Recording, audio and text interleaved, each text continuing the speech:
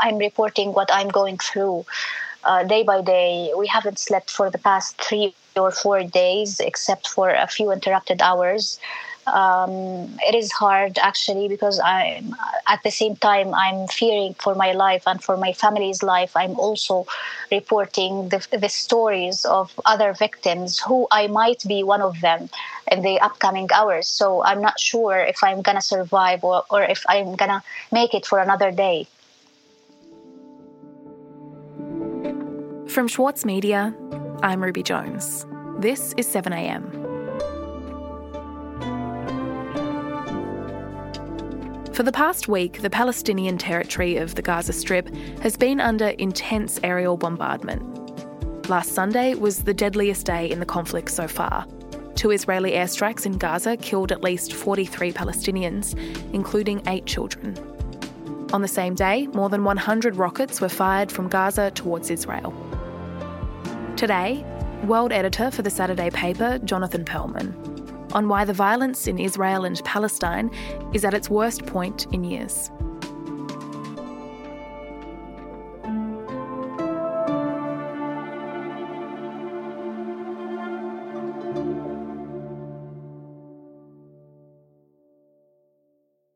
Jonathan, in the past week, we've seen the biggest Israeli offensive into Gaza since the 2014 war. How did we get to this point?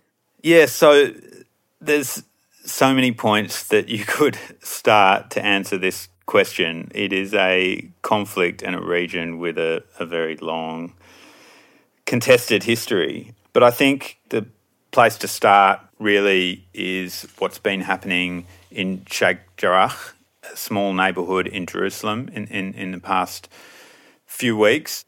So Sheikh Jarrah is a neighbourhood in East Jerusalem which was captured by Israel in 1967. That was the Six-Day War. And since then, Israel has occupied the city. The international community sees that occupation as illegal. This is a very small neighbourhood close to the Old City, close to the Damascus Gate in Old City, where there's been tensions for decades, really, about efforts by Jewish settlers and far-right groups to evict some Palestinians who've been living there, most of them since the 1950s. And it's been a long-running case, but it was all coming to a head last Monday when the Supreme Court was expected to issue orders, most likely to order the eviction of a number of Palestinian families there. And this is a really significant issue and cause of tension because it goes beyond just a number of households in this tiny suburb in East Jerusalem. For the Palestinians, I think it evokes memories of the houses and villages that many of them were forced to leave behind, particularly after the 1948 war. So that was the immediate trigger, was that there were tensions about this court case. But there's been growing tensions for some time in Jerusalem. And in response to the planned evictions of the Palestinians in Sheikh Jarrah, Palestinians have been protesting in the area.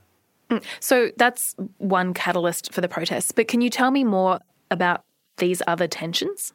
So there's been a lot of tensions in Jerusalem in recent weeks, particularly since the start of Ramadan in mid-April, because Israeli police ordered a number of sort of operations around the Al-Aqsa Mosque. Hundreds of Palestinian protesters were injured over the weekend in clashes with Israeli police in the area around the Al-Aqsa Mosque, a frequent flashpoint in recent weeks.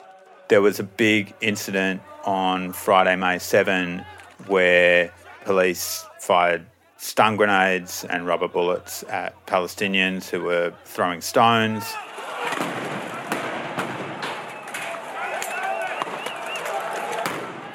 And then on Monday, which was the day that the Supreme Court was about to hand out its Sheikh Jarrah decision, there was going to be this march that Israeli nationalists were planning to hold. to celebrate what they call Jerusalem Day, which marks the capture in 1967 of East Jerusalem and the Old City.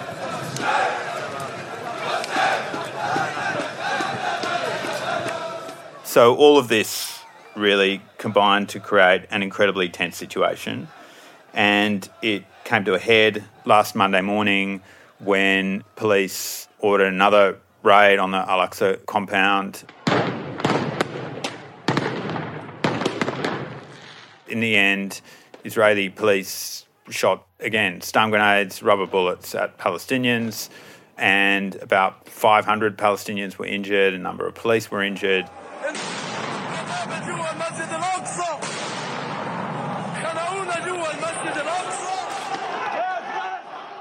And those scenes, really capped off what we'd seen since the start of Ramadan, of this really tense confrontation at the heart of Jerusalem. Mm-hmm. And so what happened next? So at 5 p.m. on the Monday, Hamas, the Islamist militant group that controls Gaza, warned Israel that it was giving an hour for Israeli forces to withdraw from the Al-Aqsa Mosque and also from Sheikh Jarrah. And just a few minutes after that deadline expired, Hamas fired rockets into Israel, and Israel then launched its own series of airstrikes. In the space of just a day, a major escalation that few had expected. Israel's carried out airstrikes on Gaza hours after rockets were fired from the territory towards Jerusalem. Airstrikes and missile launches killing at least 53 people in Gaza and at least 7 in Israel.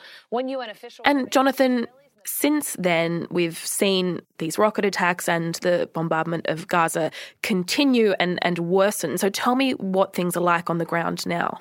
Well, they're terrible, really.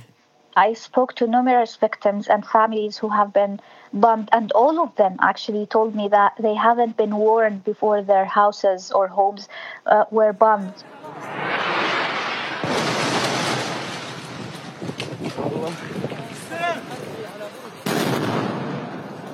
This is Mahal Husseini.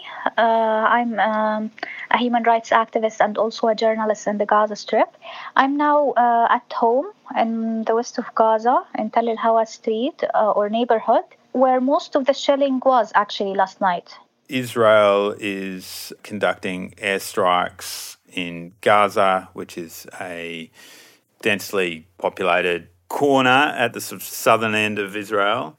And Israel says it's attacking Hamas militants and targets in order to stop Hamas firing rockets. But the Israeli airstrikes, inevitably in an area where it's mainly apartment buildings, densely populated residential areas. Also, the Israeli media, by the way, reported that more than 200 Israeli warplanes were bombing different districts of the Gaza Strip only last night. So you can imagine 200 warplanes are bombing an area of 356 kilometers with 2 million residents in one of the most densely populated on Earth. So it's hit one of the main roads leading to the main hospital in Gaza, Shifa Hospital. Israel has destroyed a high-rise building in Gaza that housed media outlets, including the Associated Press and Al Jazeera.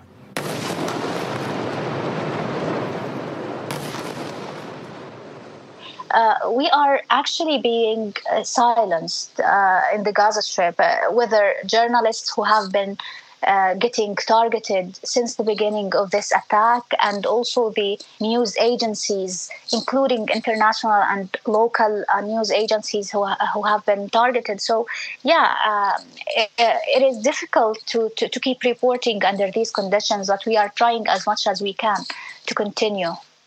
Meanwhile, the death toll has just continued to rise. A lot of civilians and a lot of children. Hamas is firing rockets across Israel, and as of Monday, the violence is continuing. 192 Palestinian people have been killed, including 58 children, and 10 Israeli people have been killed, including 2 children. I have spoken yesterday to that one resident of Ash-Shati refugee camp in the northwest of Gaza. His name is Mohammed al-Hadidi. Mohammed lost 3 of his children in an Israeli airstrike, and also his wife. His 4th children is still missing under the rubble, and his 5th children, the only one left, has survived. He's only 5 months old. And so there's a war going on, really. And Jonathan, does it look like there's any chance that the airstrikes might come to an end anytime soon? What are we hearing about that from the Israeli government? It doesn't really look like there's any sort of imminent end to this, at least judging from what the Israeli government has said so far. Israel has responded forcefully to these attacks, and we will continue to respond forcefully until the security of our people is reinstated and restored. Benjamin Netanyahu, the Israeli Prime Minister, said this is going to keep going. Yesterday I told those sons of darkness, the Hamas and Islamic Jihad terrorists, that their blood is forfeit. And a short while ago he said that we will extract a very high price from Hamas. And this is just the beginning. We'll hit them like they've never dreamed possible. Israel doesn't really show any sign of letting up, and nor does Hamas. But the other thing that's playing out in the background against this conflict is the political crisis that's going on in Israel. I'm confident in the resolve and determination of the people of Israel. Just as we've always done, we will weather this storm and emerge stronger than ever. Thank you. We'll be back in a moment.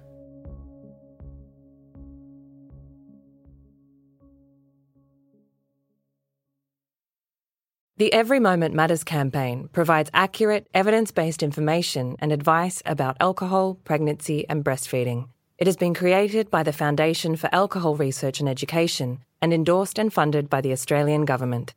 Alcohol use during pregnancy can lead to fetal alcohol spectrum disorder, or FASD, a lifelong disability. So make the moment you start trying the moment to stop drinking. Visit everymomentmatters.org.au to find out more. For longtime editor Winnie Dunn, there were a few rules she followed when writing her debut novel. I really don't subscribe to writing for the sake of, trauma dumping or getting your trauma out. That's what a therapist is for, please. Please go see a therapist. We're very pro-therapy on Read This. If that's what you're using writing for. I'm Michael Williams, and on this week's very therapeutic episode of Read This, I chat with Winnie Dunn. Listen wherever you get your podcasts. Jonathan, can you tell me about the political situation in Israel leading up to this conflict and how it relates to the bloodshed that we're seeing now? Yes, so Israel has just held 4 elections in the past 2 years and has had this ongoing political crisis where it has just held election after election and been unable to produce a workable coalition. Netanyahu is really in the sort of political struggle of his life. He is Israel's longest-serving prime minister, but he is facing criminal fraud trial, and he's been desperately trying through successive elections to remain prime minister, which will put him in a position where he will avoid really having to face these fraud charges. I think that the escalating tensions that we've seen in Jerusalem, the Israeli government's really poor handling of that is maybe a consequence of the fact that the government's been so distracted by the politics and the effort to try to remain in power. But now, as a result of this war, Netanyahu has an opportunity to present himself as a wartime leader, as a tested wartime leader who's been in power for a long time. And so far, that is really working because the opposition has basically fallen apart. So it really looks like this latest crisis has helped to keep Netanyahu in power for the foreseeable future. And on the Palestinian side, there's been a separate political crisis going on, which is that the Palestinians were supposed to hold elections for the parliament and the president now and over the coming weeks. And the Palestinian president, Mahmoud Abbas, cancelled those elections because he was fearing that his ruling Fatah party was in disarray and were going to lose to Hamas. So those elections were cancelled, and Hamas saw an opportunity really to present itself as protecting the interests of the Palestinian people. So politics in Israel and on the Palestinian side have sort of been part of the background of this conflict. Okay. And Jonathan, what's the reaction to all of this been from the international community, from places like the US and also from our politicians here in Australia?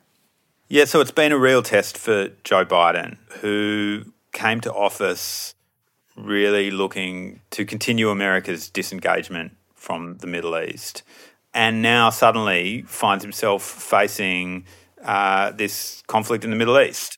He has strongly backed Israel's right to defend itself and, expressed unwavering support for Israel. But he's also urged Netanyahu to protect civilians and journalists. Interestingly, there's been some small split occurring within the Democrats. We're seeing sort of a wing of the Democrats, including Alexandria Ocasio-Cortez, issuing statements saying that Biden is not acknowledging Israeli aggression and avoiding criticising Israeli human rights violations. So that's been what's happening really from America. More generally, across the international community, we're hearing calls for both sides to de-escalate. And Australia's joined in with those calls. It's expressed deep concern about the escalating violence in Israel and Gaza and the West Bank.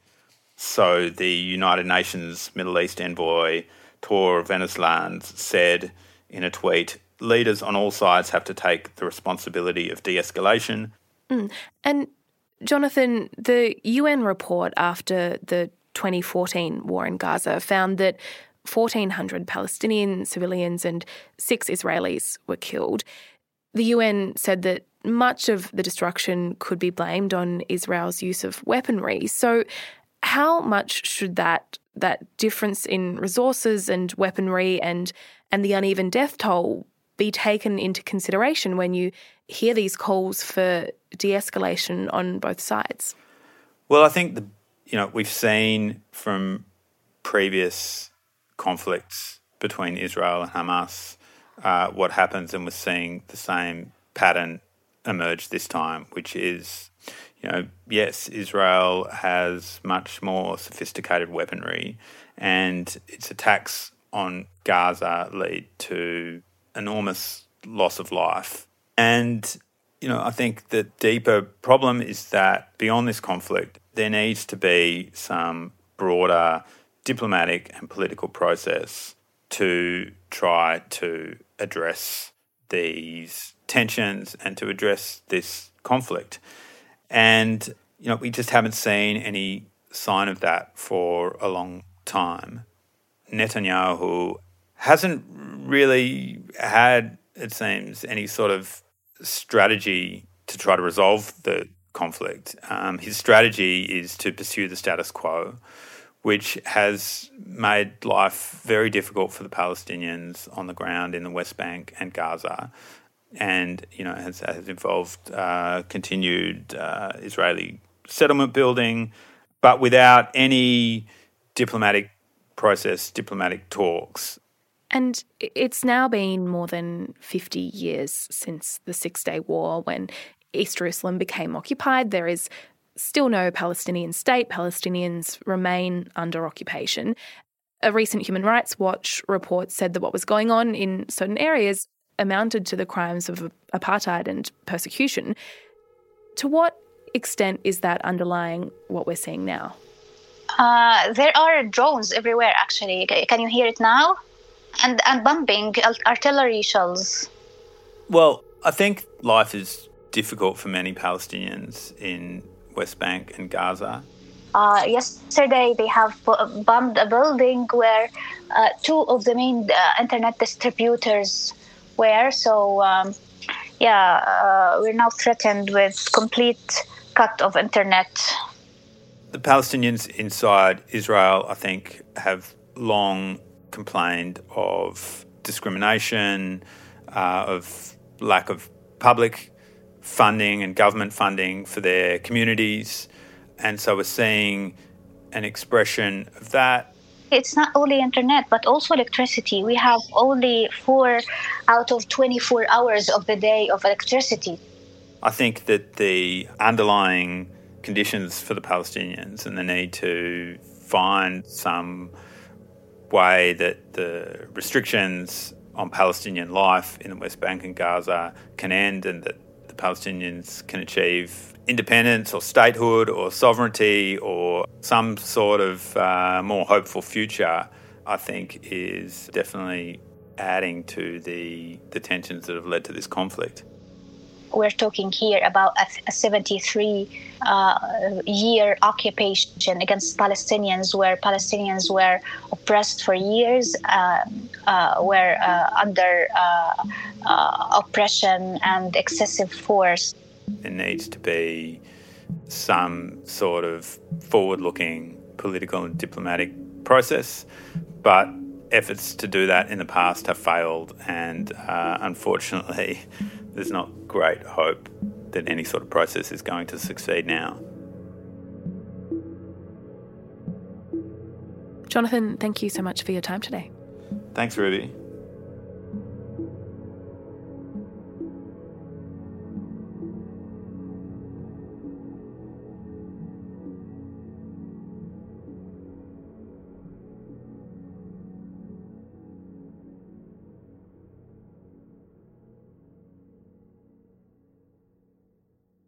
As a 7am listener, you value the story behind the headlines. That's why you should read Post, a free daily newsletter bringing you the top 5 news stories of the day, summarising each of their key points. Sign up at thesaturdaypaper.com.au/newsletters.